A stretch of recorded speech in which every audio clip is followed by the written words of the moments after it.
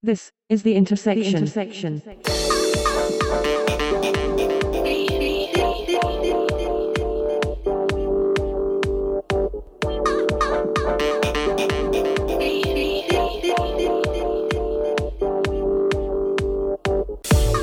This is the Intersection podcast, recorded the 17th of May 2018.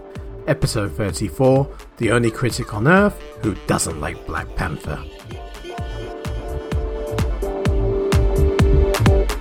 The Intersection podcast is only made possible through the support of its listeners and sponsors. If you have a product or service that you feel may appeal to our audience, please contact sponsor@intersectioncast.com. Hello and welcome to The Intersection, the podcast that bridges together the worlds of tech and pop culture. And it's been a while since we've brought you an episode, and we were supposed to talk about a little comic book movie last week at some point, but life happens, things get in the way, so we're with you this week. But I've got a treat for you, because our resident film aficionado, Mr. Bronson Green, is back in the house. Bronson, how are you doing? I'm great, thanks. And thanks for cueing me in so nicely. Although I've never been called a treat for anything or anyone. So thanks for that. Appreciate it. Bronson is the first time for everything, but you really are a treat for our listeners. And it's good to have you back. Always good to have you on board, and always fun. Anyway, so what have you been? Well, so sweet of you. Well, what have you been up to in terms of the movies? Do you know what? I haven't. I've seen a couple of movies here and there, and not that many. A couple of people I know have been absolutely binge watching various TV shows, but I haven't been. I've been getting up to a few other bits and bobs. A little bit of collecting. Transformers, as you know, had one or two funny episodes there. Spotting something that I really needed to buy from a famous comic shop in the middle of London, and then just working out the logistics of carrying it back, because it was a transformer that transforms into a city, no less. So what? Yeah, and trying to get it back without getting a sweat on and without it knocking into anything. And so it was boxed, was it, or pre-assembled? Yeah, boxed up. It was imported from Japan, and there's some people in like the UK and America who still haven't had this shipped from Asia. But the comic shop in question, I believe the guy who owns it is Chinese, if I'm not too mistaken, and he makes regular trips out to China and Japan and brings stuff back. And he bought this figure back. It's called Grand Maximus. Yeah, it's an Autobot. It's huge, transforms into a ship, a city, and a robot. And I wasn't even particularly on my radar, but I was actually showing some family around London, some family who were visiting from Canada. And I sort of took them up to Leicester Square to meet another family member who works at Capital Radio. She came out and she was saying hello to the guests. I said to them, "Can you give me 2 minutes, guys? I'm just going to disappear." I disappeared into a comic shop, which is only 2 minutes from there. And I popped in, and there it was on the shelf, Grand Max. And I was like, "Oh my God, this figure's not supposed to be released yet, and this guy's already got it." And I sort of cross-checked the pricing online with what the guy had it marked as, and it was really cheap. I thought, I've got to get this. And about 3 days later, on my way home from work, I work in London, rather than just going straight home, I took the detour, picked this thing up, and it was very heavy, but the people who sold it to me were kind enough to improvise a carrying device. And a bag. Well, it was two bags shaped into handles, taped onto a bin liner, which had the aforementioned transformer in it. And it was an adventure getting home. I thought I did everything perfectly until I got to the last major station. And as I was going through the barriers, the back of the box got snagged on the, the barriers as they close. Yeah.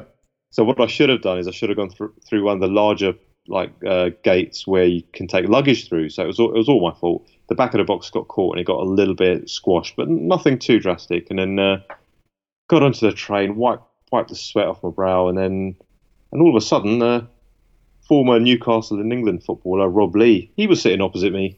I'm sitting there looking at him thinking, that's Rob Lee. And you know what? I don't want to bother the guy. I don't want to come. You didn't say hello? Well, no, I regretted not broaching a conversation with him because I could have asked him about the Liverpool-Newcastle 4-3 match from 1996 in which he played. It's just about the most famous Premier League match in the history of the Premier League. And Liverpool, as I say, they won 4-3 in the last minute. And I should have asked him about that, but my mind was on several other things. I was kind of on my phone trying to ponce a lift off someone to get this object home that I just bought. And I wasn't 100% sure it was him. And then as I was getting off at my station, I took a couple of steps closer to him before I got to the doors, and it was him. He just glanced up for a second, and I was like, oh my God, it is Rob Lee. And he doesn't have black hair anymore. He's a silver fox now. You should have given him a very knowing sort of nod. No, didn't have to say anything at all. Just sort of look in his direction. Nod slowly. No, he might have thought I was a gay guy trying to crack onto him or something. I thought, no, I'll leave him to it. He nudges or winks. I'll leave him to it. Yeah, he's Rob Lee, so no one else probably recognises him, but I do. And I managed to get the Transformer home, and then there's been all kinds of other shenanigans I won't go into in terms of collecting, but it's been fun. I've been as you can probably tell, I've been up to quite a few sort of things over the last few weeks, and we've had some quite good weather as well in London. We have, yeah. So I've been enjoying that. What about yourself? I've been up to a fair bit. Apart from the mundanities of regular life, there's a small movie that we've both seen that we'll talk about a bit later on. I'll tell you what else I've watched, actually.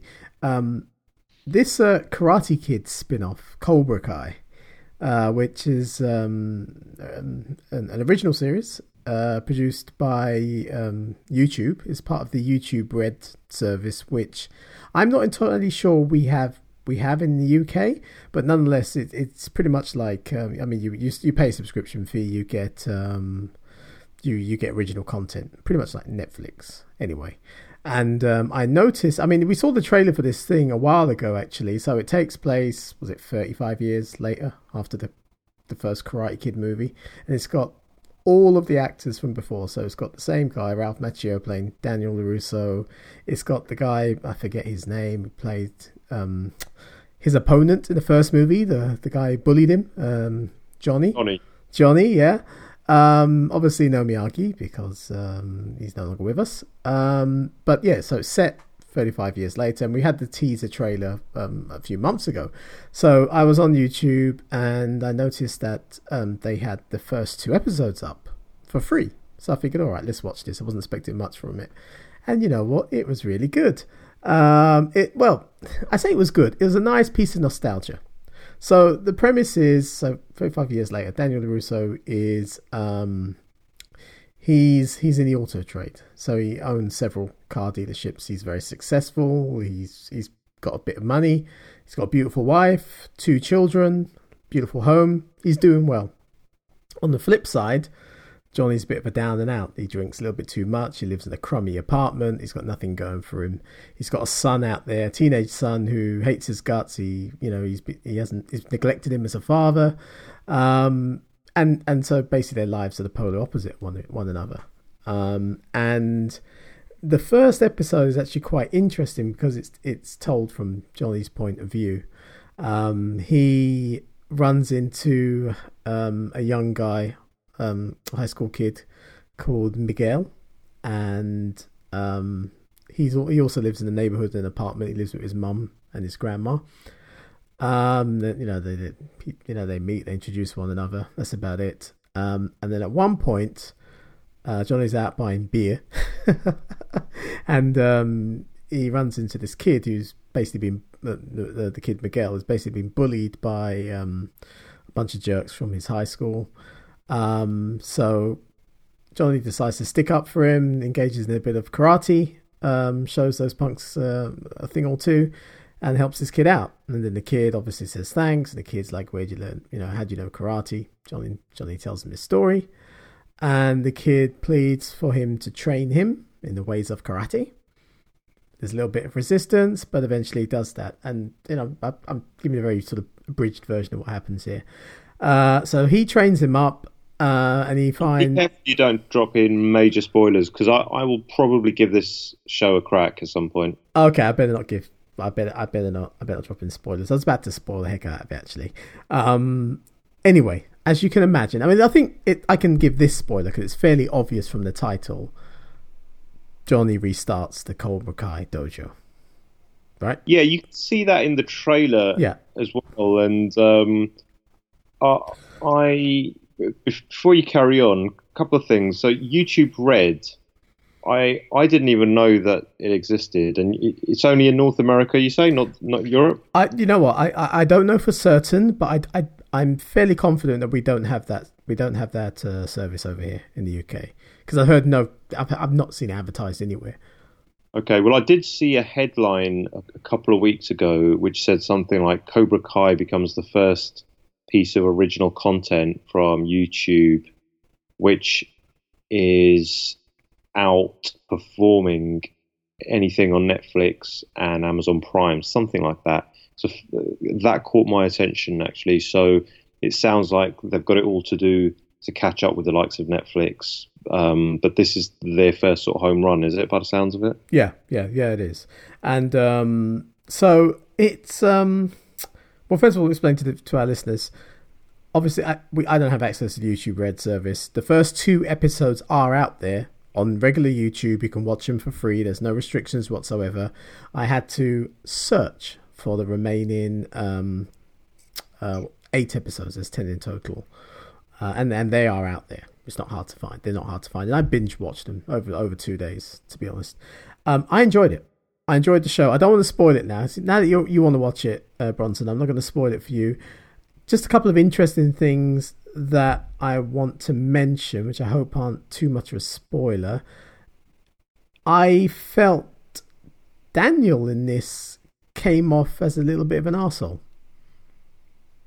Okay, wow. Well, we can revisit this when you've seen it, but I felt he came off a little bit of an arsehole, and I found myself rooting for Johnny all the way through the blooming show, and I don't know if it was done intentionally. I get the feeling it was. It's what, like with modern TV, everything's blurred. There are no villains and heroes. Everything's kind of grey. So yeah, they're playing off that a little bit. But I did feel myself rooting for Johnny. I liked what he was doing for the kids with his dojo. Obviously, Daniel's still got beef, as they say. He's still very bitter. I find it's interesting to them reminisce about high school. They have such vivid memories. I mean, I don't remember high school with that much detail. I mean, I remember it, but really. It's a show that relies a lot on nostalgia. There are a few flashbacks from the Karate Kid movies. There are a lot of nods and references.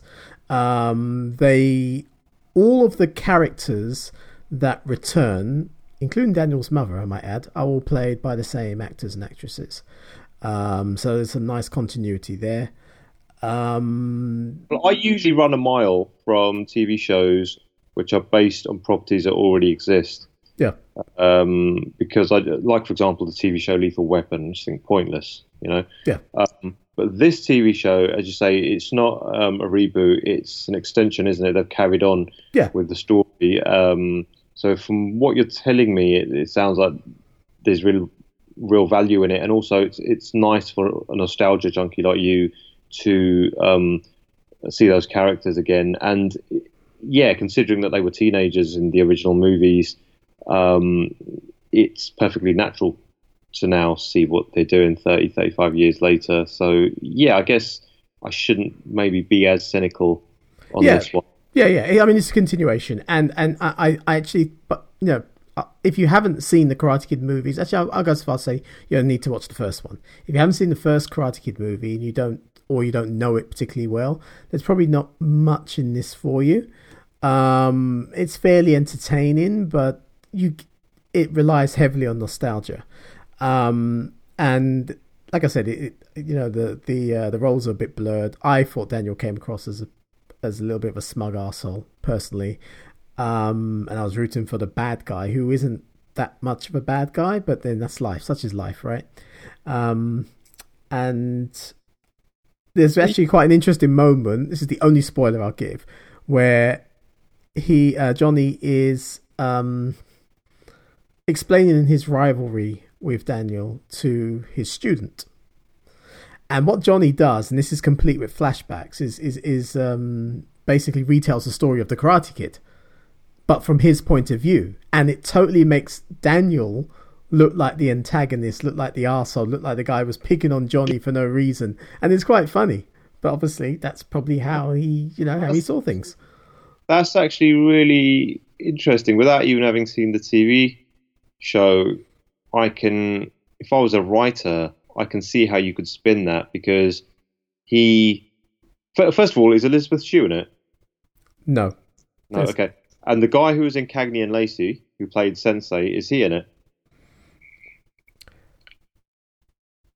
The main Sensei. No comment. Okay, all right, good. You'll understand why I say that. Right, no, thank you. I should thank you for being vague on that.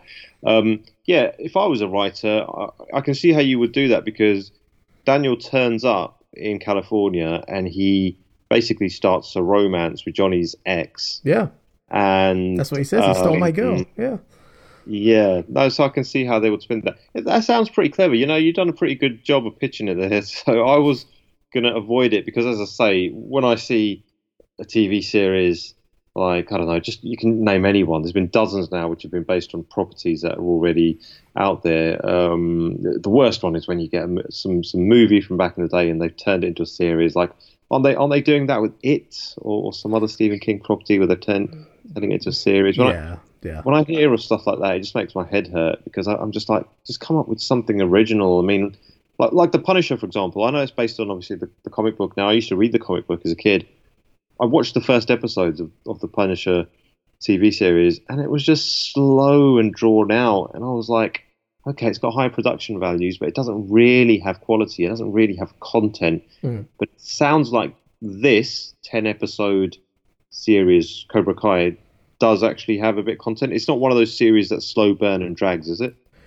No. I mean, I enjoyed it.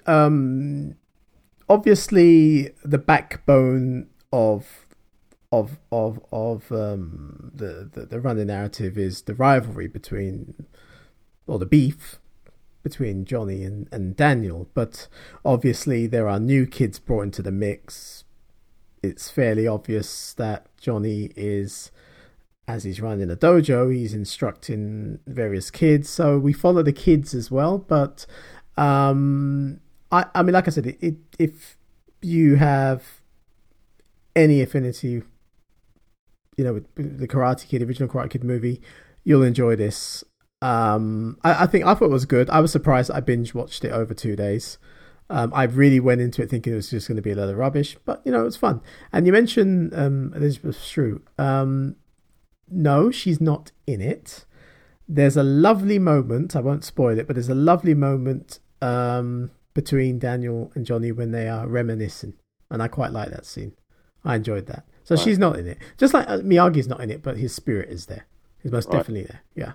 Well, it's a good thing Disney didn't make Cobra Kai, because Miyagi would have come back as a Force ghost. Do you know what? A bit spooky. A few months ago, I could have swore my brother and my sister-in-law were watching all the Karate Kid movies, 1, 2, 3, and 4. Oh, gosh. Fourth one with Hilary Swank, is it? That's the one, yeah. It's the next Karate Kid. Yeah. So I think maybe my brother and sister-in-law were watching episode Karate Kid 1, 2, and 3. I don't think they watched the Hilary Swank one. But I was sort of in and out for a couple of those movies, just seeing little bits and bobs. And I've still got time for them. They're obviously a little bit cheesy and they're of their era, but and obviously the first one's the prototype is the best one. It's better than 2 and 3, and obviously better than 4.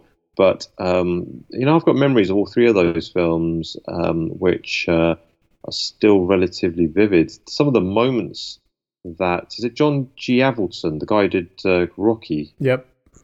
Yeah, so he knew what he was doing. He crafted moments that worked, and they still kind of work, don't they? And structurally, the Karate Kid's exactly the same as Rocky. Exactly the same. Yeah.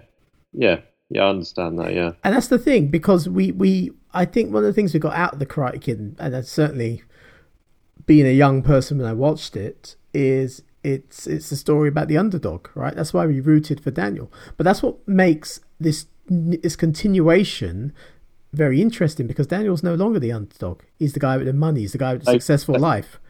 They've subverted everything, and that's brilliant, because they haven't just regurgitated it. That's right, yeah.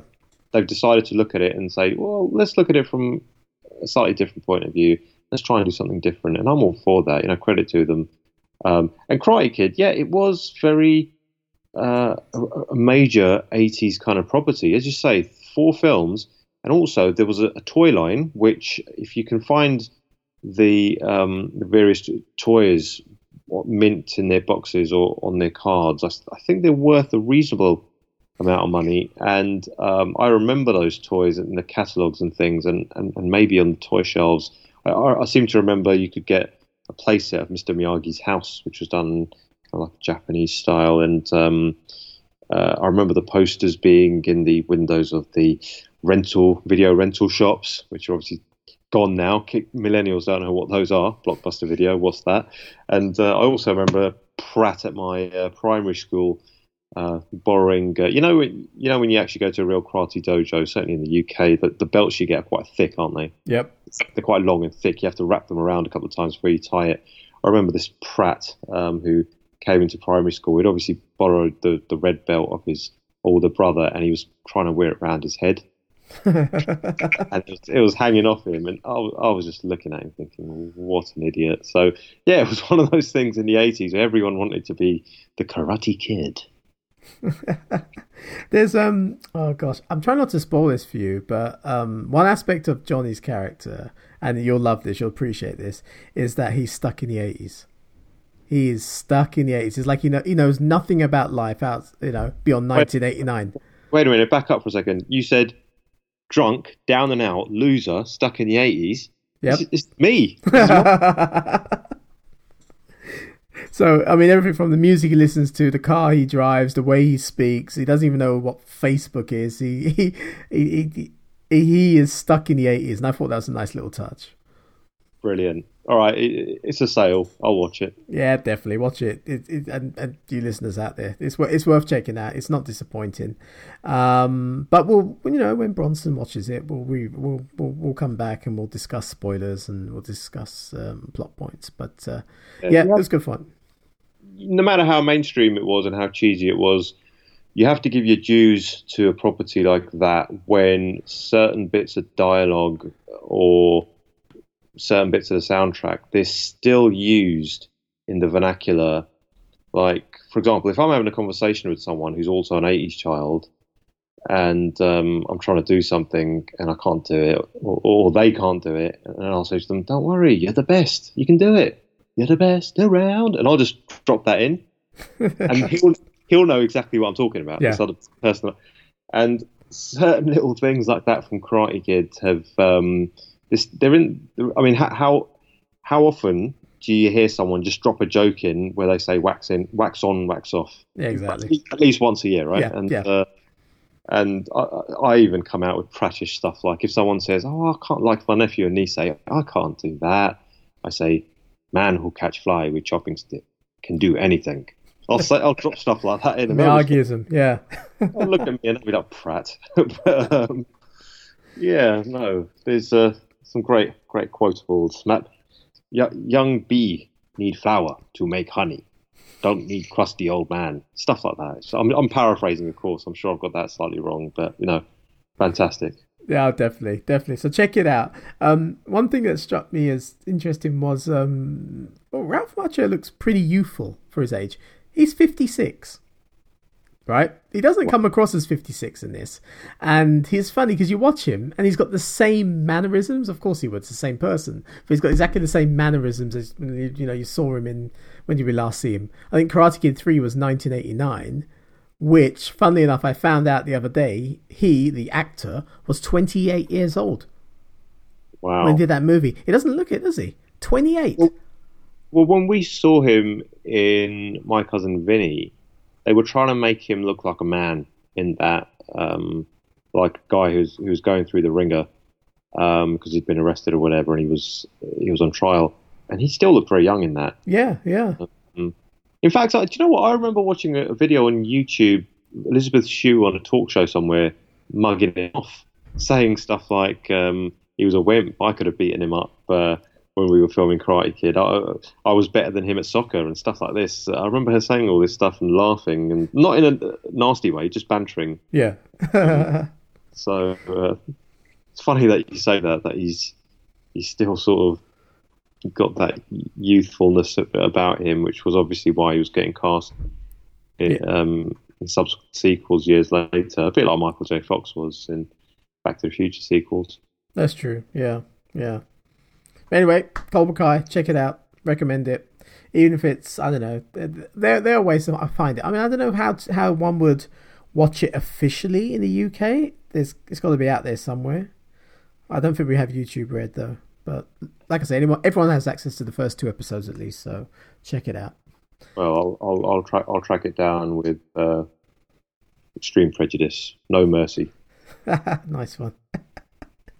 Right, so let's get into the crux of what we're going to discuss in this episode, and that is that little comic book movie that was released 2 weeks ago. But when we last spoke, you hadn't yet seen Black Panther. No, I haven't. Yeah, no, I think you saw it and you liked it, didn't you? You had a lot of good things to say about it. I really liked it, yeah. Twice, didn't you? Yeah. Well, yeah, once was, by invitation, and the other time was with my own cash. But yeah. Yeah. Well, when I saw the trailer for Black Panther, it really didn't motivate me to want to go to the cinema to see it.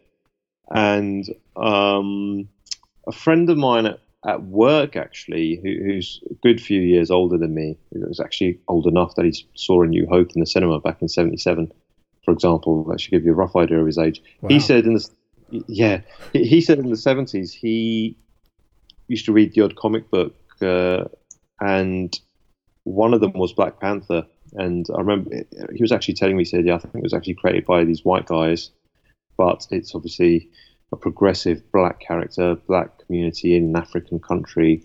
And I remember when he was telling me, I turned around and said to him, it sounds like they were just taking advantage of blaxploitation, which obviously in the '70s, Hollywood companies discovered. Obviously there was a lucrative market out there that had been neglected. I don't know if Black Panther partly came out of that blaxploitation sort of movement. Possibly. I'm sure it had something to do with it. Listen, wherever there's money on the table, which someone realizes they haven't hoovered up, then they usually react, don't they? So I wouldn't be surprised. But as a character, it's never appealed to me hugely. As I say, the trailer didn't really appeal to me, but I was looking forward to watching it. So a friend of mine had a copy of it. I asked him no questions. I don't know how he got it. And I thought, okay, I can sit down and watch this thing now, because I was actually going to go and watch Infinity War 2 days later. And I watched it, and I thought it was terrible. I've got to be honest. I thought it was the weakest Marvel movie yet. And give you an example. I thought Doctor. Whoa! What's the weakest Marvel movie? Black Panther. What? In my opinion, yeah. So let me explain myself. I'm not. I've got to say to our listeners, we're not doing this. There goes our listeners. But there you go. No. I'm not saying this to be provocative, like devil's advocate, to make for interesting podcasting. This hasn't been pre-planned at all, has it? You didn't know my opinion. I didn't know it. No, you kept you kept quiet about that one. Yeah, but as you know, I'm always honest, and I thought it. I remember I went to see Doctor Strange at the cinema, and I thought that was terrible. I thought, it was Benedict Cumberbatch doing a Hugh Laurie impression. He was basically acting as House. And there was a lot of action and intrigue and effects, which just seemed a bit inconsequential to me in Doctor Strange. And I really didn't like that film. I felt shortchanged having watched it at the cinema. That's what I mean. I think had I seen that on the small screen, perhaps I wouldn't have been as harsh on it. So I watched Black Panther, and I sat down at the end of it, and I thought, I think that's just about worse than Doctor Strange. I thought it was a little bit predictable. I didn't like the fact that, okay, on the one side you've got this progressive egalitarian society in Africa, which is a welcome relief. We don't just want Hollywood products showing us Africa as a developing or a third world nation, which I don't think you're supposed to use that terminology anymore, third world. I think we're supposed to say developing nation, or a developing continent, I should say. And no, don't get me wrong, it's good to see more progressive stories set in Africa. But I thought, for all its egalitarianism, the Black Panther lineage is a hereditary one. It's like a bloodline. It's royalty. So that felt like a hypocritical kind of, a contradiction. And I know that obviously that's not the film necessarily. That comes from the original comic book. I get that, but yeah. So I didn't like that. And then I just thought some of the effects, they were good. They were good, but they weren't as good as they should have been. I'm seeing this more and more with Hollywood movies where they're just not spending enough money on the CGI, because I think the quality control has dropped. They're just figuring, do you know what, we can get away with a quality of 6 or 7 out of 10 standard. We don't need to strive for 9 out of 10 or 10 out of 10. That disappointed me. I thought the lead actor was wooden. He was completely not engaging to me. He got completely out-acted by Michael B. Jordan, who I think is a very good actor.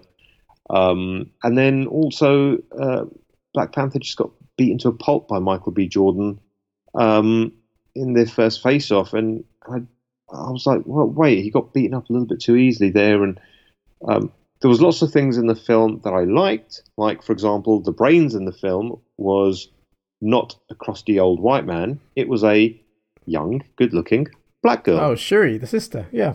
She was the brains of the film, and I loved that. It was like great sort of inversion, and it wasn't done like in a tokenistic way. You totally bought that character, that she's a geek, that she's naturally intelligent, that she's got the answers, and she's so smart. It's almost embarrassing for her bigger brother in a way at times when she's one step ahead. So that was a progressive and an original and an interesting character. So it had some good things in it, and also the way Black Panther eventually, in that kind of vision state, he goes against his ancestors and his father, doesn't he? Yeah. And he decides to break the mold. Yeah, I liked that, but generally, I've got to say, I thought it was contrived. I thought it was the general level of acting wasn't as high as it should have been. The effects, as I said, ropey at times. The climax, a little bit of a disappointment, and I just thought, on aggregate, it wasn't up to the. It was exactly of the quality that I thought it might be in danger of being when I saw the trailer. That was how it come across to me, and I'm not being harsh. I didn't sit down with any kind of an agenda when watching that film. I didn't think to myself, some of my pals have told me they like this film. It's made $1.2 billion. Therefore, I'm going to be the one who sits down and trashes it. I know you get reviewers out there that do that. They take a counterpoint position to get hits on the YouTube channel or whatever. Yeah. I'm not built that way. I sat down completely neutral, watched this film, and yeah, I didn't like it. Wow. You are literally the first person I've come across who didn't like it. Now, don't get me wrong, there are people out there who like it a little bit too much, who are a little bit too over enthusiastic about it. And that's mainly because, and I can say this as a black man, the novelty of having an all black cast, which I feel is wrong to judge it based on that. I really enjoyed it. I thought it was actually one of the better Marvel movies. I agree with you that Chadwick Boseman played T'Challa, the Black Panther, is not the best thing about this movie. I think the strongest contributors to the movie, or the strongest characters in the movie, are all the women. All the women. They outshine the men. Michael B. Jordan's brilliant in it. And I thought it was a very interesting antagonist. The fact that I actually understood what motivated him, and to an extent agreed with him. I felt that was very challenging. And yeah, I can ignore all that. I think Michael B. Jordan's character, his lineage and his motivation, it worked. It made sense. And he's, you know what, he's always excellent. I don't think I've ever seen him in a film where he's been less than excellent. It's not that I'm ignoring it.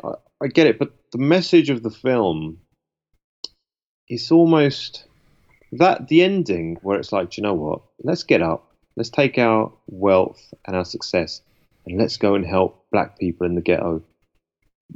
The reasons behind why ethnic minorities are so ghettoized in Western countries like America and the UK, progressively more and more in the UK as well, I'm afraid to say. The sort of socioeconomic and political and racial reasons behind that are so much more complex. For a film to be trying to teach me a lesson saying, look how great the Wakandan people are because they're going to go and help their brothers who are in need in the ghettos of America, that's just so, like, that's for babies, for me personally, that kind of message. Hollywood's struggled to make movies, probably because they just don't get greenlit, which properly explore the exploitation of ethnic minorities in countries like the US. Occasionally, you'll get a filmmaker who basically says F you to everyone else, and he goes what he does, and he puts through a message, like, for example, Django, the Tarantino movie. I know that's got a comic book kind of style about it. I know that it's over the top, and I know that everything is kind of exaggerated, hyper real. But Tarantino is using his comic kind of style to make a point about the horror, for example, in the way African Americans were exploited during that era, which you don't really see too many filmmakers do. I know you had 12 Years a Slave, and you had, look, 12 Years a Slave is... What I'm saying is like Disney sort of giving us a film peddling simple answers to complex subjects, and I just wasn't swallowing that. Okay. Couple of points. You're right, Django Unchained does do that, and even against the backdrop of Tarantino's very sort of over-the-top style, it does make a point. It makes a point on several levels about the horrors of slavery and the effects of slavery on black people themselves. For example, the character of Stephen, played by Samuel Jackson, who's essentially the house Negro.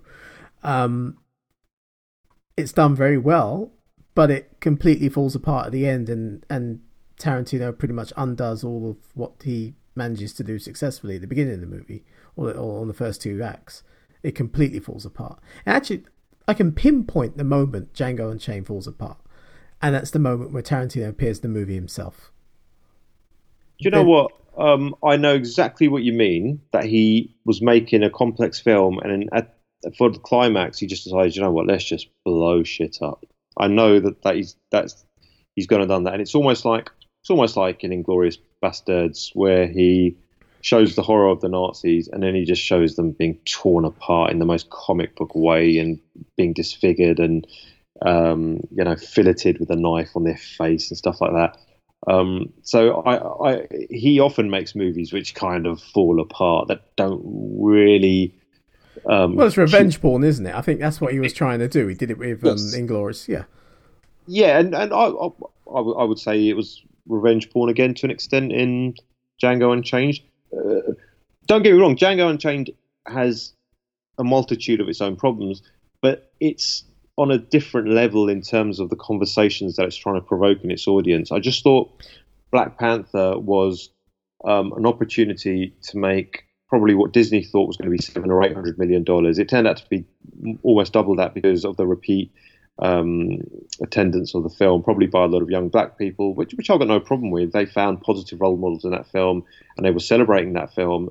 But by the way, Disney. Well, it was the audience, it was the larger audience of older black people who wouldn't typically go to a Marvel movie, they were the ones who that's where the money came from. People. Oh, okay. Oh, that's interesting. Okay, I did think of it that way. There's people who wouldn't ordinarily go to the cinema to see such movies. I'm talking elderly people in some cases because of the hype.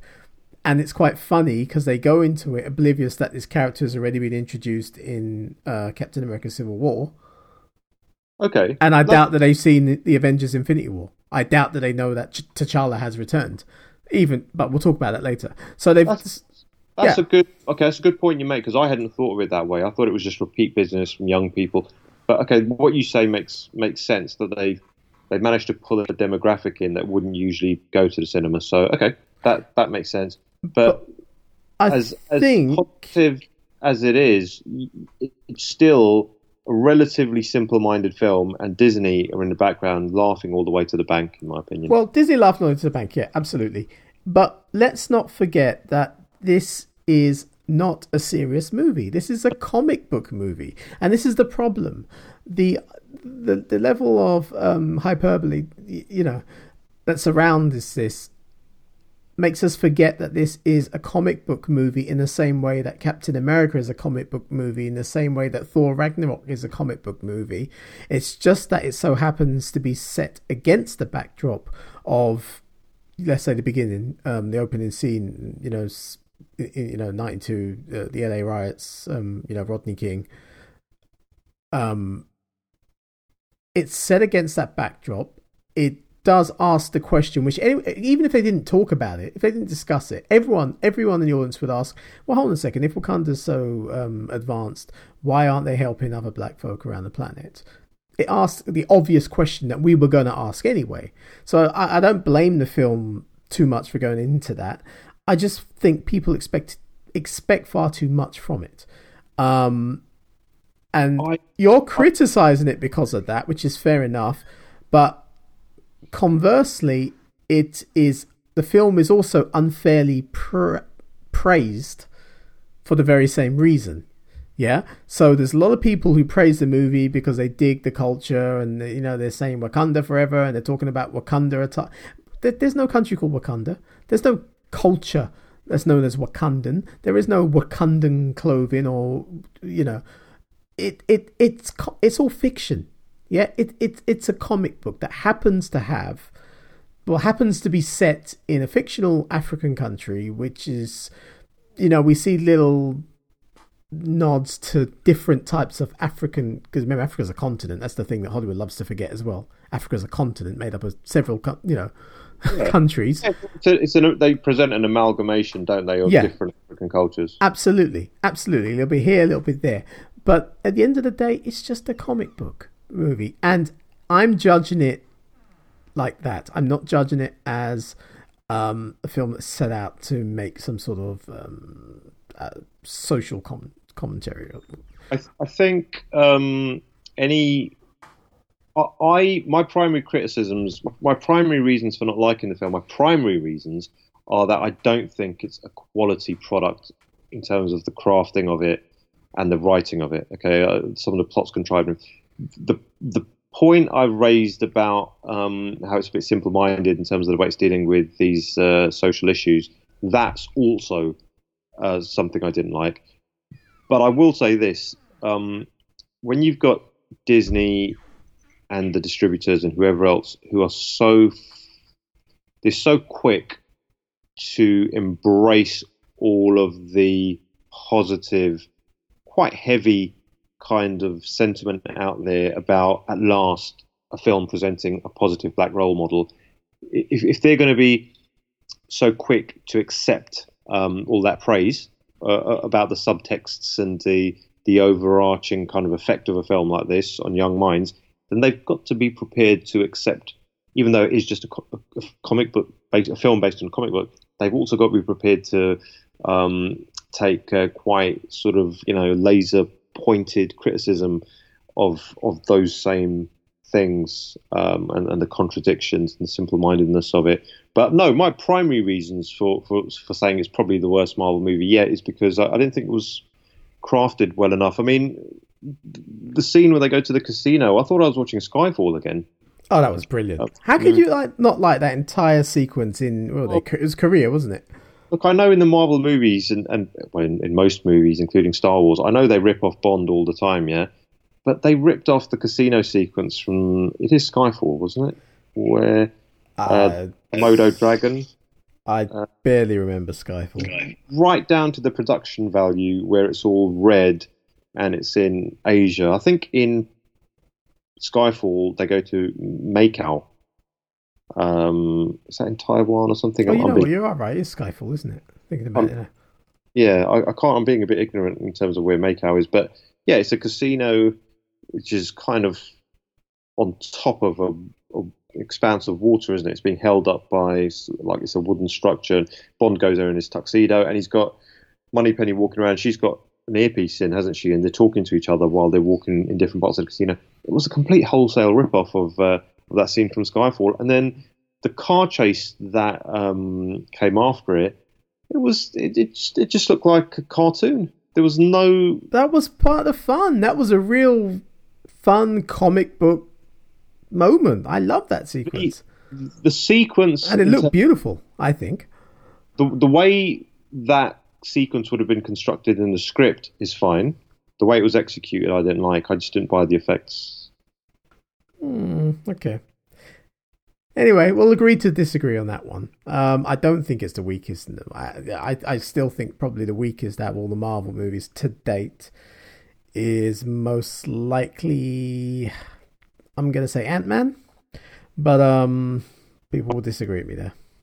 I can understand why people would criticise that film, but I thought that was one of the most fun. Oh, it's fun. But if I had to pick one, I'd say that. But anyway, no, sorry, I tell a lie. It's Iron Man 3. Yeah, Iron Man 3 is right up there with being one of the worst. Oh, and neither of us have mentioned it, the Edward Norton Incredible Hulk, but I don't think we kind of count that anymore, do we? I like that. I've always liked that. But anyway. I think I'm the only person on the planet who really, really liked the Ang Lee Hulk. Everyone else hates that film. Yeah, we're trying to erase that from our memory. But there you go. All my other pals, you... Everyone on YouTube, on the internet, everyone hates that film. I think I'm the only person who likes it. I think it's a brilliant film. That film has died a death. They don't even show it on TV anymore. It's just, let's just forget about that one. You might find it on ITV4 at about 2 a.m.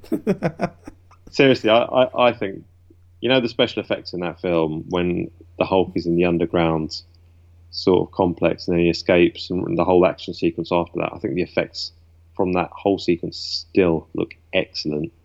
And I know that Ang Lee had a real hands-on influence on the effects, and but yeah, look, that's going to open up a whole can of worms, so we don't need to talk about that film. But let me also say one of the things which probably it was a shame there weren't any cameos in that film apart from when the Winter Soldier turns up after the end credits, Black Panther. And maybe just introducing, they could have introduced maybe a new character or something. I was a little bit disappointed that we didn't have a bit more, of the other Avengers or whatever just turning up, or even if one of them had just turned up for a couple of sequences. Well, we were so close to Infinity War at that point, because I remember coming out of that being surprised at the realization that Infinity War was only a matter of months away. That it was unnecessary. We knew it was coming. Yeah, what's Bucky doing? He seemed to be better. He seemed to be cured. And that's all we need to know. So I was cool with that, to be honest with you. But moving on to Infinity War. So, yep, the big one. The Avengers movie, the third one. Came out 2 weeks ago, which is the big accumulation of 10 years. 10 years of these Marvel movies, which you've got to give them credit for. Building it up over 10 years, getting us into we're geeks, we know the comics, but getting mainstream audiences out there used to all of the characters so that they can literally go to a movie like Infinity War and be just thrown straight in. That's what I loved about the movie. It just began. There was no sort of build up. It just threw you right in there. It started off at the where Thor Ragnarok ended, pretty much. It's that is a serious achievement by Kevin Feige, I think his name is. No doubt about it. The fact that they've been releasing 2 films a year, and for me personally, the diminishing marginal returns of seeing these characters in capers is starting to set in seriously now, but it's still good enough that I'm enjoying it, and the fact that the mainstream audience can't get enough of it. Yeah, they're releasing 2 films a year, basically, aren't they? You do the maths, you say 10 years, been about 19 films now, and it is quite an achievement. And so it's and because of that, I think that it, and I hate to bring it up again, but it just reminds us of how much of a travesty the Justice League movie was, and the fact that the DC cinematic universe, if you want to call it that, is a complete mess, because you needed that build up to get the payoff from Infinity War. You needed the sort of 10 years of movies and to know the arcs of each of the characters and how they all came together. And obviously it's based on the Infinity Gauntlet.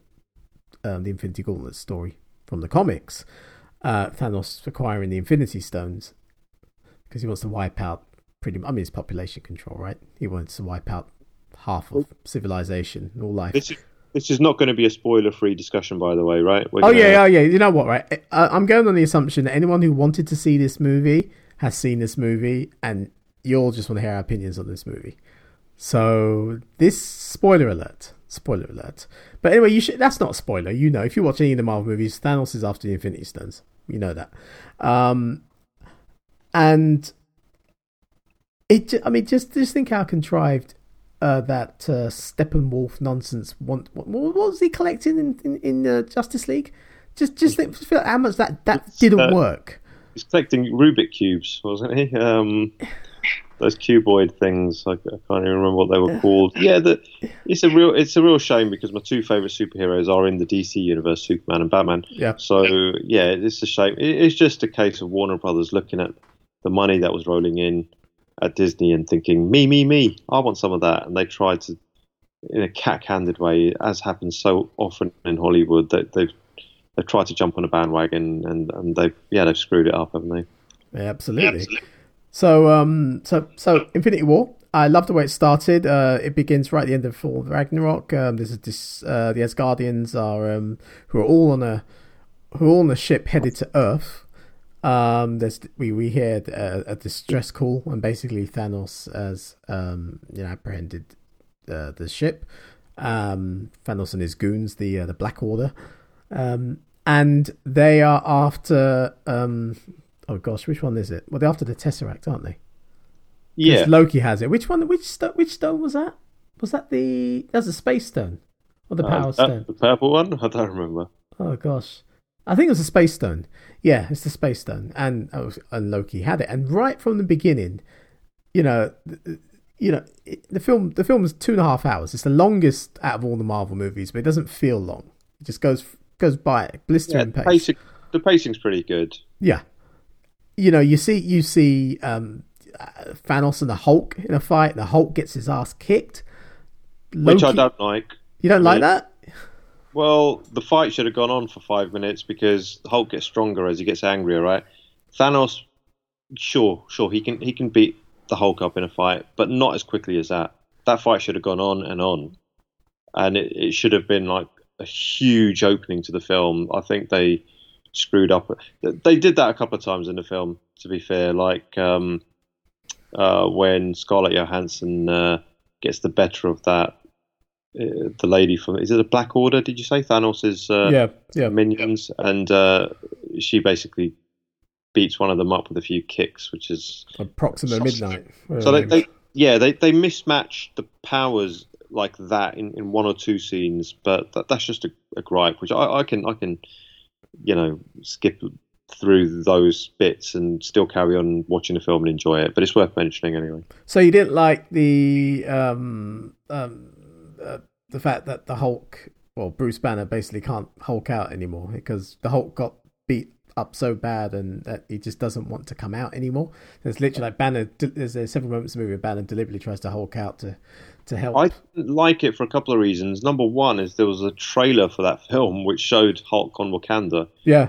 Running through the field, about to get into a fight. So that's actually a bit of a rip-off because one of the biggest things I like about the Marvel movies is seeing the Hulk in action. My favourite bits in Thor Ragnarok was when the Hulk was around. So I felt a bit shortchanged by that, And listen, more Hulk, the more Hulk, the better, not less Hulk. So the actual, where it's going though, right? We're going to get Hulk in the next one. I hope so. I hope that's what they've decided. Yeah, we'll get Hulk. But like I said, the pacing was brilliant. I thought this was Thanos' movie, to be honest with you. Thanos' appearance, we've seen him in a few end credits scenes in various Marvel movies. I think the first two Avengers movies, he's just kind of like, gurning towards the camera or whatever. But he was in Guardians of the Galaxy briefly, very underwhelming there. I didn't really get the impression in that he was pretty any good as a sort of the big bad. I didn't think much of him at all. But I thought Josh Brolin in this was very good. I liked the fact that he was complex. I kind of understood his motivation and admired his conviction. and the whole relationship with Gamora, his daughter, I love that. I love how that played out. Yeah, he was pretty good. The way he was rendered physically, the effects work on him was excellent. Actually, he even looked a bit like Josh Brolin, which was great. And Josh Brolin's a good actor. I think he's got a bit of menace about him. You wouldn't have thought it when he was, beating up Sean Austin in The Goonies as his big brother. But he was good. I thought they could have made him more of a psychotic type, because I just had a bit of trouble with believing that he really loved Gamora. Because when he sacrificed her and he managed to get that other Infinity Stone, the Soul Stone, the implication was that he really did love her. And I was like, well, did he really? And if he didn't, then maybe he's not that much of a psycho. But then his motivation, which is a little bit like we've seen it so many times before, he wants to reset the universe because there's too many people and too many resources, so he wants to kill half of them. I thought that was slightly weak. I'm not sure I enjoyed that motivation. I think they should have tweaked it. Well, he saw the destruction of his own planet, didn't he? That's what they said, and that's what motivated him. I guess that's what. Yeah, I guess so. You can buy it, and he's the biggest compliment I can pay to the people who did the effects for this film, which I believe were ILM, is Thanos had a screen presence. So every time he was on screen, you were a little bit frightened of him, weren't you? And that was an achievement. Yeah. Considering he's all CG. Yeah, and it's funny. Just look back. I don't know when last time you watched Guardians of the Galaxy. Watch the first Guardians of the Galaxy. Watch that again and look at the scenes that Thanos is in that movie, and the CG is terrible. They hadn't quite figured it out yet, but it's interesting to see. Right. No, that is interesting. I think I must say before we go on that there is a fundamental problem with the Infinity War, which the Star Wars movies, the spin-offs, Rogue One, and the upcoming Solo movie will have in that, and also which you also got, for example, with the Clone Wars cartoon that used to be on TV, where inherently there's no real suspense, because we're going to get a excuse me, we're going to get a Guardians of the Galaxy Part 3. We already know that. We're going to get a Black Panther Part 2. We already know that. So when the climax happens, Spider-Man, that's been announced as well. Spider-Man. Absolutely. So we're going to talk about the climax. So we're talking about the Rapture. Okay. But yeah, there's no real suspense there because we know they're all coming back somehow, right? We know that, and we know that in two ways. We know that because we pay attention to the announcements that Marvel make, and we know that the fact that there are sequels to the franchises involving many of the characters who have died or disappeared, because basically, we're going ahead of ourselves, Thanos wins. He acquires all the Infinity Stones, he snaps his fingers as he does in the comic, and half of life disappears, gets caught up in the Rapture. But it's worth mentioning. Reference. It's worth mentioning the lack of suspense, because it's an inherent problem when you're translating something like this, a continuing franchise like this, into cinematic installments. rather than a TV series, it's an inherent problem. It's worth pointing out, Like a suspense. But as I say, we know that these sequels are coming out. The casual moviegoer may not be aware of that. The casual moviegoer probably doesn't even know that there's a second part to this, which is due out next year. I can certainly attest that the little child behind me who started crying when Spider-Man died. Yeah, that was heartbreaking, man. I mean, seriously, suspense or not, that was heartbreaking. Dying in Tony Stark's arms. That was Optimus. That was worse than Optimus Prime dying. The kid, I'll tell you, the kid behind me. You ask him. He was in floods of tears. And then when Groot died, well, Groot's died twice now. Let's speak of it. But it's funny because I joked earlier on about the reaction to Black Panther from the black community and from parts of the black community, and I can say this with authority as a black man, that it was a little bit over the top. And I haven't heard any uproar to the fact that they killed off the Black Panther, which proves my point that they haven't seen this movie. A lot of the people who went to see Black Panther have not seen it, aren't even aware that he's in this movie. That's an interesting point. So otherwise you'd hear something, right? You either hear a few jokes, you read a few memes. I'm sure there'll be a joke about always killing the black guy. You know the joke about Hollywood movies. No one said anything, which proves my point. They haven't seen this. They don't know he's in it. But yeah, and it's interesting how everyone vanished apart from the original Avengers. I don't know if you've noticed that. No, I didn't. Yeah, it's all the original Avengers and what's his name? Don Cheadle, Rhodey, War Machine. Yeah. He's still there. Everyone else is gone. But then, yeah. Do you know what? The other thing, and this is just because I'm a geek. As soon as the lights came up and the film had finished, I sat there and I was like, yeah, but I know they're still going to win, because the whole reason why Doctor Strange let the saved Iron Man's life to give up that Infinity Stone is because he knows the one permutation they need to unfold in order to win, and it's this one. And it somehow involves Tony Stark. Yeah, because he asked Thanos to spare his life. Yeah, so that's also, for me, that's just an observation. You know, I kind of, at the end of the film, I thought, it's got to be. I mean, if there's only a 1 in 14 million chance, and obviously Doctor Strange has seen it, then he's going to help steer them towards that permutation, I'm sure. Yeah, and okay, so we know that Strange saw something. I don't know how obvious that was supposed to be to your typical member of the audience. Probably not, right? Yeah, it's just I'm a bit of a geek. Yeah. We've seen enough episodes of Star Trek where they're working out things about eventualities and multiple universes, or something that Q's done to the continuum. We've seen enough episodes to know that they're going to find the way to fix it. Well, they got the time. All they need is a time stone. With the time stone, you can reverse, just like Thanos did when what's her name? The Olsen girl. Scarlet Witch. When Scarlet Witch killed, sacrificed Vision just to destroy the stone, the Mind Stone that he has. And then Thanos just shows up and just reverses time with the Time Stone and takes the Mind Stone for himself. So I would be a little bit heartbroken when Vision got, in inverted commas, killed. Yeah. Because the relationship between him and Scarlet Witch, like when they've been in Scotland or whatever for a year, haven't they, or something? It works. It works really well, because you've basically got two freaks, and they found each other. Yeah. I mean, that's straight from the comics anyway, but yeah. But I didn't think they'd realise it this well on screen. It's probably got something to do with the fact that both of those actors, Paul Bettany and I can't remember her first name. Elizabeth Olsen, right? Yeah. No, apologies. I should remember her name. She's a good actress, and she's hot. They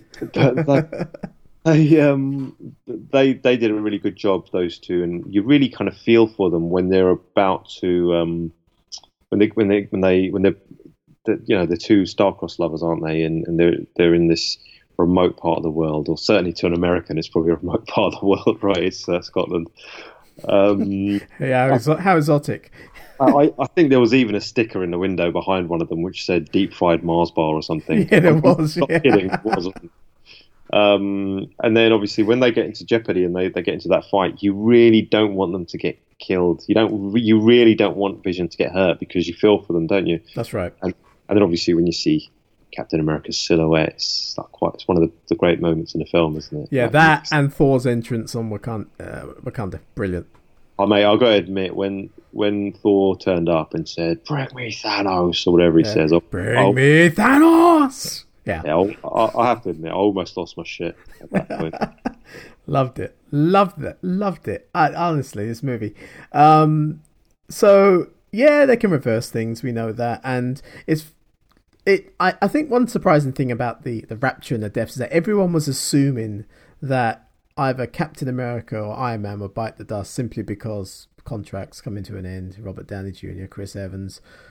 Not so much Robert Downey Jr. because he earns an absolute fortune. This has set him up for life, probably twice over.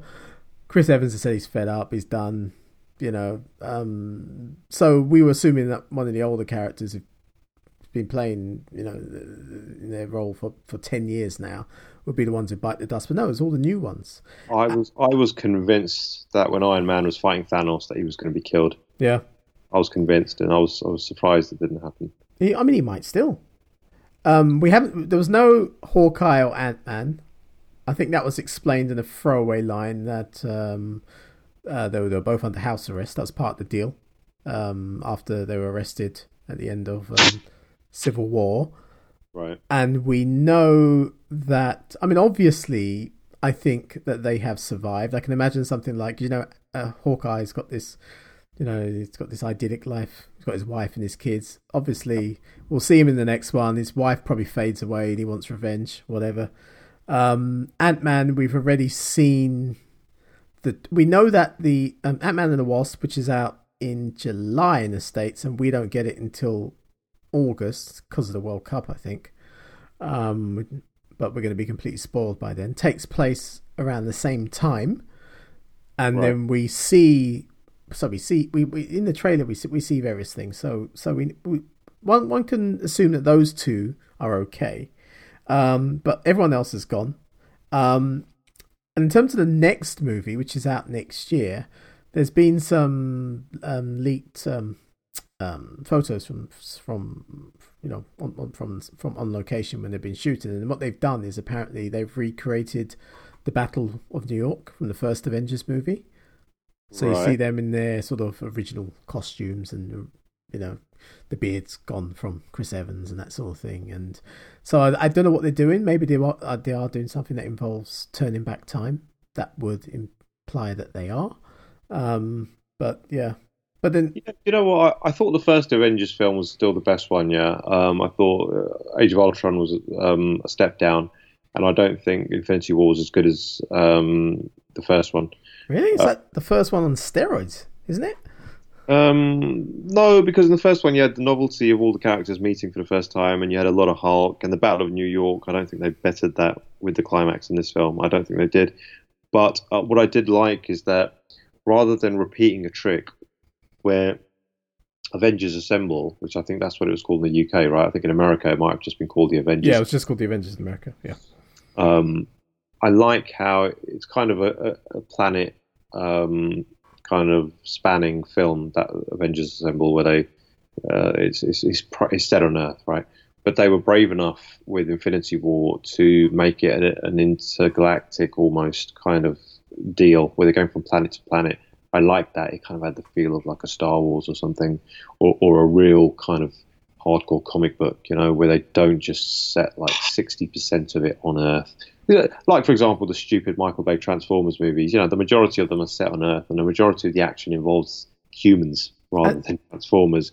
Whereas, there's a complete lack of bravery when they do stupid stuff like that. Whereas in Infinity War, they were properly moving the story along, going from this planet to that planet, and that was great. And it made it all the more epic. And that's actually one of the things I was worried about because the Infinity War Parts 1 and 2, they were originally announced a long time ago, in fact. And I was thinking, how are we going to get from where we are at that point in time to having the likes of Rocket Raccoon running around on screen with Iron Man? And I mean, that's what I thought, and they've managed to pull it off. They brought in the Guardians of the Galaxy and they've integrated very well, I think, with the more earthly heroes, let's just say. And because that they pulled that off so successfully, you can have something so epic that jumps from planet to planet. And I think it worked pretty well. I think it didn't. Yeah, and I was surprised by how good the banter was between Thor and Rocket Raccoon. Oh, that was good. Yeah. That was really good. And then also, I think they were making a joke out of the fact that Chris Pratt has put on quite a bit of weight. If you look at him in this movie compared to Guardians of the Galaxy Part 1, I think the poor guy's maybe his weight's fluctuated in real life. I mean, it might have something to do with his. I think his marriage. He's married to Anna Faris, isn't he? From Scary Movie. I think unfortunately they've separated, which is always I've heard that. Yeah. I think they've got a kid together, the two of them. So that's always sad when the family breaks up. Obviously, sad to hear that. But I think he's actually put on weight in real life. I don't know if it was because of a role in another film or something. I don't know, but they spent a whole big scene making jokes about his weight gain, which I thought was quite funny. But he was good, Star-Lord, and he when he's trying to imitate Thor, I mean, that was great. I thought the bit where Dave Bautista, can't remember the character's name now, when he's doing that thing about standing still and being invisible, I thought that joke fell flat to me. I didn't find it funny, but I thought pretty much all the other humour worked. Well, he's he was good in it as well. I mean, I enjoyed the Guardians. There was a lot of the Guardians of the Galaxy in this movie, actually, more than I thought, in fact. But they are insanely popular, and the two Guardians, so. I know that the Guardians of the Galaxy predates A New Hope, but you do realise the first movie is a remake of A New Hope. Yes. I think I said that before, didn't I? Yeah. I won't go into why, but it really is. In many ways, yeah. So many movies are. Oh, and while we're on that subject, Battle of Naboo, anyone? I mean, climax. Oh, Wakanda. Yeah, that's what I thought. Yeah, Battle of Naboo. And obviously very much Phantom Menace and Return of the Jedi in the fact that you had 3 or 4 or 5 different things happening at once, but they were all leading to the same. That's of a war, and it was pure. That's a Lucasism. Yeah, it's amazing. It's 40 years later or whatever, and they're still bloody remaking George Lucas's movies. It shows you the influence of Star Wars. Yeah, I mean, the Battle of Wakanda, I felt could have been a little bit longer. I won't fault it too much because Thor's appearance was epic. I love that. But we could have had a bit more time, and we probably would have had a bit more time. I think it was a case of Marvel had no idea how successful Black Panther would be.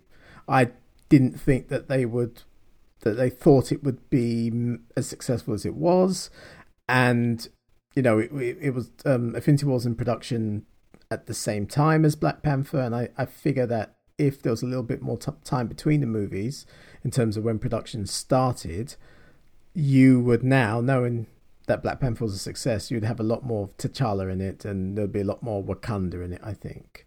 I think that makes a lot of sense, yeah. And just sort of speculating when Vision gets killed. I'm sure that T'Challa's sister, she uploaded his soul, didn't she, to the Wakanda cloud? Let's be honest. When she was when she was working out a way to try and separate him from the Infinity Stone, we know that's how he survived. Come on, they spent so long talking about it. Like Banner actually turns around and says, "Wait a minute." So you're assuming she's still there? I think she is still there, isn't she?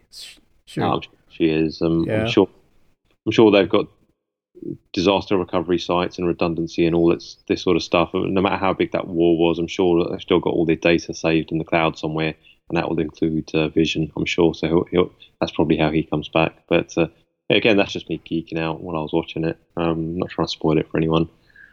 I mean, I'm wrong, of course. I mean, the answers are there. I mean, it's if you want to know what happens to everyone, because this happens in the comics, the answers the answer is out there in the comics. Whether they follow that arc or not, I don't know. But the heroes do return. But there are some deaths, I think, that are irreversible. I think Loki's gone, for starters. I mean, that's right at the beginning of the movie. I think anyone pre-finger snap is gone. And that includes Zoe Zandala, I think. So she won't be in Guardians 3? I don't think she will be. Unless Thanos does something and to bring her back and undoes everything. I don't know. Because she's going to be busy filming about a dozen Avatar sequels, right? Yeah, that's a good point. I hadn't thought of that. Yeah, so good opportunity to write her out. I don't know. Well, I don't know. Maybe that might even have had something to do with it. Who knows? Because did she sign her contract with Cameron before the Guardians of the Galaxy Part 1? Who knows? Yeah, she probably did. That was 2009 Avatar. That was when it was released anyway. God, incredible. And Cameron's been shooting these sequels and prequels and God knows what for ages. So, we'll be old men by the time Avatar 2 comes out. But there you go. We've been busy interviewing George Lucas, among others. You drew my attention to that TV series on the story of science fiction. Yeah. On the AMC network in America. Yeah, I might have to give that a watch. That looks pretty good. That is good. I'm enjoying that. And the third episode should be available now. I need to pick that up. Thanks for reminding me. But so I mean there were other cool moments in this movie. There's loads of cool moments. Like I like the Red Skull cameo. I liked love that. Yeah, the fact that that's what happened to him after he touched the what's it called? The Space Stone. Was it the Space Stone he touched? Yeah. Yeah. He's basically been banished to the Phantom Zone, isn't he? Yeah. And he's cursed, and he has to guard another stone, and he can't touch it because he's not worthy. So he's kind of tortured in that way, and I like that. We talked about Thor in the Battle of Wakanda. I just like the banter between Tony Stark and Doctor Strange. Love that. Yep. I loved, there's so many good things about it. I love that kind of girl power moment we had in Wakanda briefly. Black Widow, Okoye, and Scarlet Witch. I loved all of that. I just loved the movie. I just thought it was brilliant. I had a smile on my face all the way through it, apart from when Spider-Man died. I was sad then. Yeah, when Spider-Man dons his nanotechnology suit, I mean, I think nerds across the world probably got a hard on. And when Iron Man dons his nano suit, little things like that. I mean, I'm the kind of person, every time I see Spider-Man in a new suit, I love it, We're not going to see him in his black outfit, obviously, in these films, but I'm sure we might do in one of his own movies, or in fact, maybe when he makes a cameo in the Venom sequel or whatever. But you're right.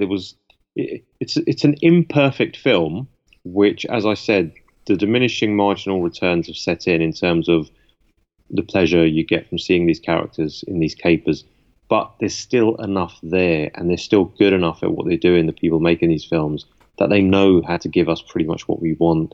And just credit to them, because there's so many people in Hollywood who don't know what they're doing. So Kevin Feige and all the people who work with him, the guys who directed this movie, two of them, wasn't it? Credit to them. The Russo brothers, yeah. The Russo brothers, yeah. Credit where it's due. Yeah. They've done a good job. So where do you think they're going with this? So we get the after the movie, we got a post-credit scene with Sam Jackson is back as Nick Fury, and basically he disappears. But before he disappears, he manages to page Captain Marvel, because we see the little Captain Marvel emblem on some pager, and we know Captain Marvel, she has a movie which is out in March next year. So I think the next Avengers movie is out in May next year. So yeah, it'll be just before then, and it's set in the 90s. Sam Jackson's in it as Nick Fury. I don't know much about Captain Marvel, the character. I know she's kind of like got Superman level of power, I think. Yeah, well, that makes two of us, because I need to confess as well, I never read a Captain Marvel comic as a kid. I don't remember there being any TV series spin-off, I should say. I don't remember seeing any modern comics of her until very recently, but then they weren't comics that I bought. So I had to go onto the Marvel wiki just to see what her powers were, and she's pretty powerful. Yeah, yeah. So again, I'm not sure how they're going to pull that one off, but I don't know. After the Captain Marvel movie comes out, maybe we'll be prepped and ready for this character. And I mean, I hope she doesn't just sort of waltz in and save the day. I hope they don't go down that route. Or maybe she's not in the next movie at all. Maybe the end credit scene just serves as a sort of to whet your appetite for the movie, for the Captain Marvel movie, which is set in the past. Well, I hope she doesn't. I hope she's in this Infinity War Part 2. But yeah, she shouldn't come in and just save the day. She should have a significant contribution. And I hope they don't screw up the movie that they're making, which you say comes out in March. I think Brie Larson is it, playing Captain Marvel. Yeah, yeah. I mean, I don't want anyone to save the day apart from the original. I mean, the original Avengers are left. I want those guys to sort things out. That's how I want it to go. Yeah, and it should be a collaborative thing, shouldn't it? Where it's a brains trust kind of thing, where it's not just one. Because they almost did it, didn't they? If it weren't for Star-Lord throwing a wobbly, because when he found out Gamora had been killed, they would have done it anyway. Yeah.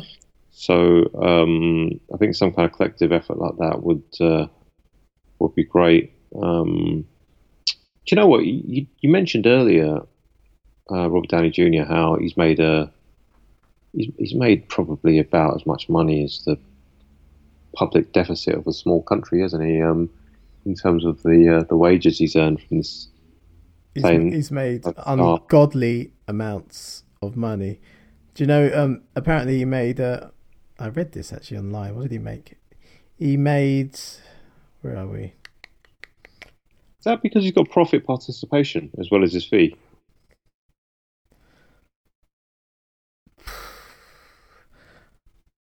I don't know, because obviously I doubt he would have had that arrangement in place when he first signed up to play Iron Man, because Iron Man, who would have thought Iron Man would be a hit, right? Yeah.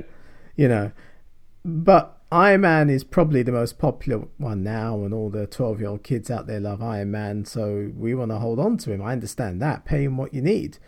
Yeah, he got a massive fee for the second and an even bigger paycheck for the third one. But I do wonder, I mean, he's also probably the best actor out of all of those actors. Do you know how much he made? Actually, I'm just reading now. Do you know how much he made for his just for his role in Spider-Man: Homecoming? And he wasn't in it much of it at all. Go on. 10 mil. Wow. Yeah. Well, puts into context just how much money 50 million was back when Jack Nicholson got it in '89 for Batman. Yeah, that was considered insane back then. Yeah. Yeah. But do you know what? It came out in the news a couple of days ago, didn't it, that Stan Lee was actually suing POW Entertainment, which is a company I think he helped set up because they've swindled him out of money. You know, the other day I think I googled Stan Lee net worth, and it only said like $50 million. Really? Yeah, and I thought, hang on, haven't the Marvel movies made like about $15 to $20 billion in revenue? Shouldn't this man be worth at least $1 billion? Nah, all the profits stay out of his hands. I mean, he'd only really make money in terms of well, if you're thinking before. So, when was Marvel Studios set up? Before Disney acquired Marvel Studios? It would have been the mid-noughties, I guess. Right. So before then, who was basically producing and distributing these movies? Which studio? Universal distributed the Ang Lee Hulk, I think. Right. So it's all about the rights. It's all about the studio acquiring the rights. And that's the money that Stan Lee would have made, which wouldn't be that much money at all. So you're telling me he doesn't get royalties or profit participation of any kind? I would imagine that royalties are accounted for when you sell the rights. I would imagine. So if he doesn't have shares in Disney or Marvel or something, if he is literally only worth $50 million, that's a disgrace. He should be worth at least $1 billion, shouldn't he? Well, you do the deal, you do the deal. I guess so. That's probably what it comes down to. But yeah, he was in the news, I think, a couple of days ago, his lawyers are suing someone else who helped set up Power Entertainment, and I mean he's quite old anyway now. He's in his 90s, and obviously he's got his little cameo. Always good to see him making a cameo in these movies, but hate to think he's been swindled. But I think that's just the reality of. I mean, if you think people in certain industries and corporations are slimy, I think people in entertainment are probably they take the biscuit from some stories I've heard. I mean, think at the time that the rights were sold, no one would have known that these movies would be so massive. No one would have known that audiences would tolerate comic book characters for 10 years. No one would know that at all. Yeah, but he still have had the foresight to keep kind of profit participation or royalties. It seems as though he did not. So he's either badly advised or he's just made a bad business decision himself. But yeah. Or we don't know. We don't know the full extent of whatever deal he has. We don't know that. So he might have stock in Disney now. I don't know. I doubt it. But yeah, I don't know. I doubt it too. But yeah, it just shows you how shrewd George Lucas is. Oh yeah. He gets paid either way. Oh dear. Well, yeah, I mean that's about it. All I've got to say about Infinity War. Yeah, so I mean, just one final thing though. So, can I just also say before you finish up on Infinity War, it was quite derivative of Lord of the Rings, wasn't it? I don't know if the original graphic novel, the 6-issue series that came out in the 90s, whether the people who wrote that, I think Jim Starlin, George Perez, and Joe Rubenstein, whether they were into Lord of the Rings heavily, but collecting the rings and then one ring to rule them all, and then the bad guys, their army being composed of very disposable kind of creatures, basically as their soldiers. When those same things pop up in these Avengers movies, it is very. I mean, we mentioned it's derivative of Star Wars. It's also been derivative of Lord of the Rings. I'm not a massive Lord of the Rings fan, by the way, but we should mention it because whenever you get a successful movie. And it has quite obviously been derivative of things that have gone before it. It's always worth mentioning that because almost as if to prove this isn't a complete original. I know, yeah, that's fair enough. Yeah, we know the Marvel comics and the DC comics. From the 20s right through to the modern day, they've influenced filmmakers, of course. So it's a little bit like you can have a conversation, a debate about this, like the chicken and the egg. I know that, but certainly. Star Wars and then Lord of the Rings kind of did it first, and Marvel have certainly taken a whole load of cues from those movies, not to mention James Bond. So, as I've said before, I enjoy these movies as a series. They are not truly great cinematic movies, in my opinion, nowhere near, but as big budget installments in a long series, I'm loving it, partly because I'm watching a lot of them on the small screen. Obviously, the small screen's quite a big screen these days. We've all got big LED TVs. And then obviously I'll watch the odd one at the cinema, and that's enough of a payoff for me. But I just want listeners to know, I just want to make the statement, I guess, I want the words to come out of my mouth, that I do not think these are great movies. They are maybe kind of great cinematic events. Yep. And they really push the nostalgia button, but they are not great film. I mean, if I was to reel off my favourite 10 movies of all time, Goodfellas, Blade Runner, Chinatown. Yeah, absolutely, yeah. These are not anywhere near the best that cinema has to offer. No. These are great events, and which have their own value. I mean, Infinity Wars is a big event movie. It's captured a lot of people's imagination. There's all sorts of references now, like the whole rapture thing fading away is now part of pop cultures today. I've seen the memes, I've seen the jokes, etc., and that's fun, and that's a lot of fun. And it's a blast. I had fun. I'm there with my 11-year-old boy, and I feel like I'm 11 years old watching this film with him. So it's a blast. Long may it continue. It's a real shame what's happened with DC, but what can you do? That's what happens when you play catch up and you try to rush it. But let's park things there in terms of Infinity War. Looks like we both enjoyed the movie. We have very different opinions on Black Panther, but we'll leave it there. I want to talk about... Well, actually, I don't want to talk about it. There's a movie coming out next weekend, which I said I'm not going to watch, and I'm still not going to watch. And I'm wondering if you're going to watch it, Bronson. And that's Solo, a Star Wars story. Well, I've been quite annoyed by the reviews which have started to filter out, because it's always the same, isn't it? Especially with these Star Wars movies, but usually with any Disney film these days, you get, in inverted commas, sneak reviews of preview screenings, people who've come out of the very first screenings, and the tweets are always the same. Oh, like The Last Jedi was the greatest Star Wars movie ever made, other than Empire Strikes Back, Yeah, brilliant film. Not the greatest ever, but a real thrill ride. You'll love it. They're always the same inane comments. And then all the reviews have all been 4-star, because I think it got screened at the Cannes Film Festival a couple of days ago. And it did, yeah.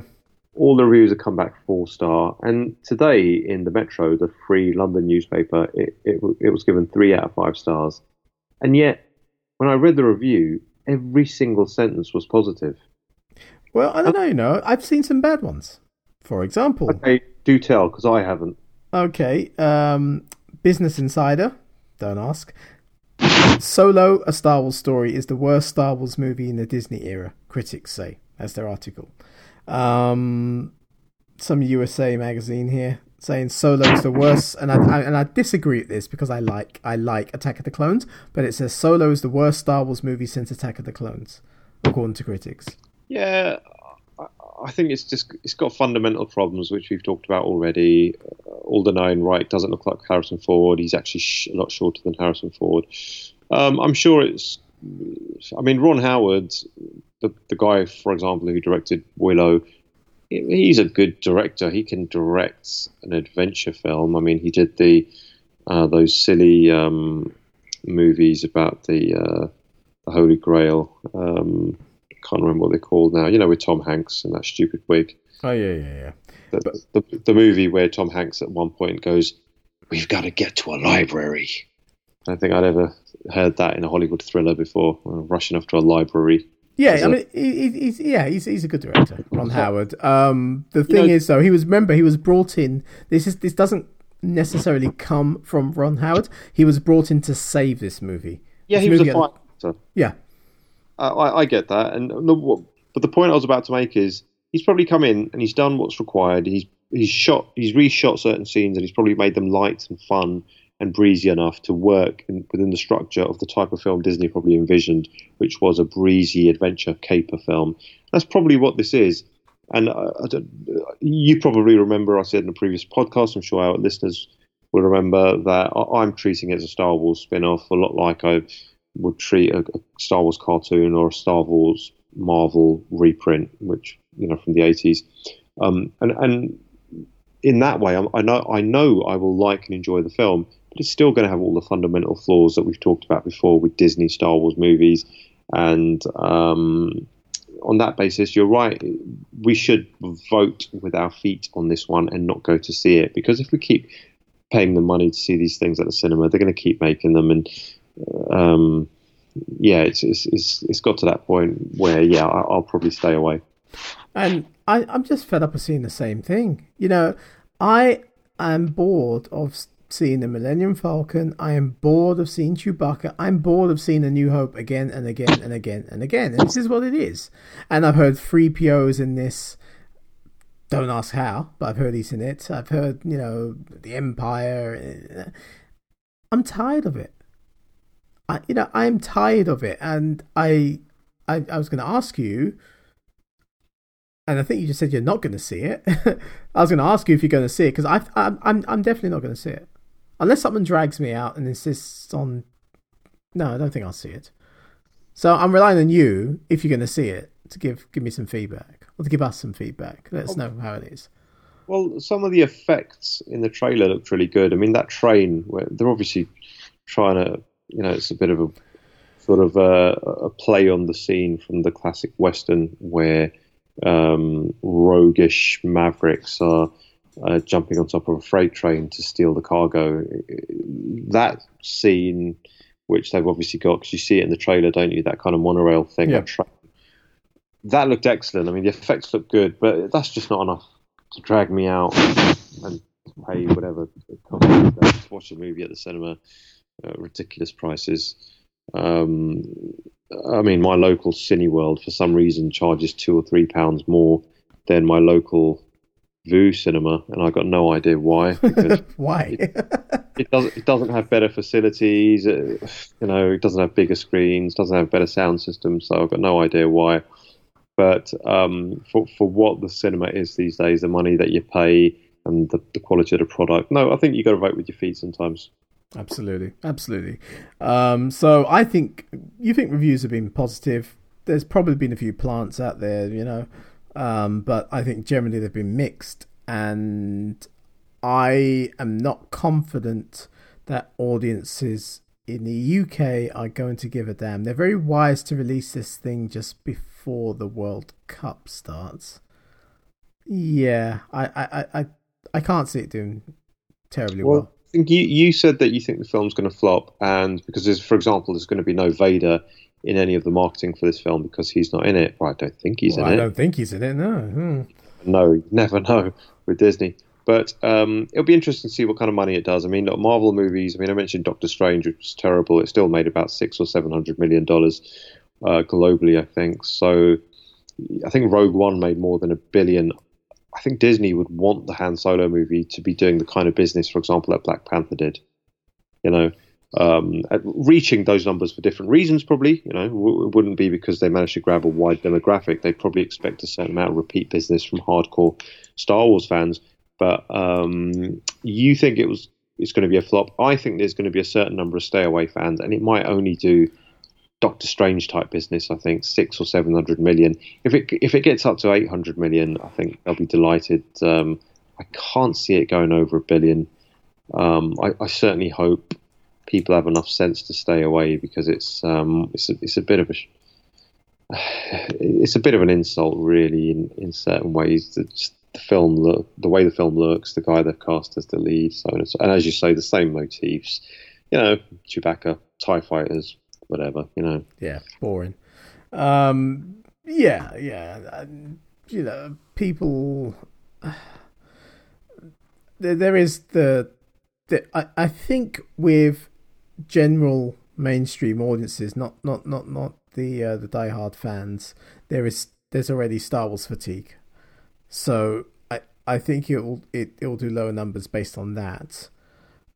And also with the diehard fans, there's a lot of disgruntled ones who are still feeling the pain from when they were burnt by The Last Jedi, which has recently been released on Blu-ray, etc., digital release, whatever. And that's just a stinging reminder of how bad that movie was. And I'm actually... Do you remember I said to you I had a physical reaction to that film, which I'd never had before? I was literally sitting in the cinema watching it, shaking with just how angry and confused I was by how bad the film was. I was actually so traumatized by that film that even though there's a copy lying around my house somewhere of that film, I don't want to watch it. I haven't watched it. I've told my family members who haven't seen it yet to not watch it. They haven't watched it. And these people are all hardcore Star Wars fans. Well, not hardcore, but they're big Star Wars fans. I'm obviously relatively hardcore. And seriously, I was traumatized by it to the point where I do not want to see, Mark Hamill with that queasy expression on his face, a complete misrepresentation of that character, Luke Skywalker, and all the other crap. I really just don't want. If I'm gonna put it on at all, I'll just watch the scene where Yoda's in it, just for a laugh. I'll watch the throne room scene where Kylo Ren and Rey are fighting, and then that's about it. I won't watch the rest of it. Yeah. So Solo, you may or may not see it. I'm definitely not going to see it. But if you do see it, we'll talk about it. How about that? Yeah, if it so turns out that someone's dragged me or there's a reason or something, then sure. But it's very unlikely. Listen, I've already booked off a few days from work to watch the World Cup. That's we've got the Champions League final, of course, in just over a week, and then the World Cup. Those are the things I'm kind of looking forward to at the moment. Certainly not the Han Solo movie. Okay. Right. Well, I think this is about a good point to sort of wrap things up. Bronson, it's been a pleasure. Thank you very much again. No, not at all. Thank you. And I thought this was going to be one of our shorter podcasts, and I've just realised we've been talking for almost 2 hours. So, no, enjoyed it as always. And thank you for listening. Thanks for joining us. If you haven't yet subscribed to us, please do. You can find instructions on how to subscribe on our website, which is intersectioncast.com. We're listed in all major podcast directories, including iTunes and TuneIn Radio. If social media is your thing, you want to follow us on, it'll be alerted to new episodes on Facebook. You can do so. Our Facebook page is facebook.com/intersectioncast. And our Twitter account is @Let'sIntersect. If you have any questions, feedback, or any suggestions, anything you want us to cover in future episodes, you can email us at feedback@intersectioncast.com, and you can use that same email address to drop us a Skype voicemail. Once again, thank you for listening, and thank you again, Bronson. No, thank you. I'm Jonathan Wildman, and I'll sign off this edition of The Intersection, and until the next time, that's a wrap.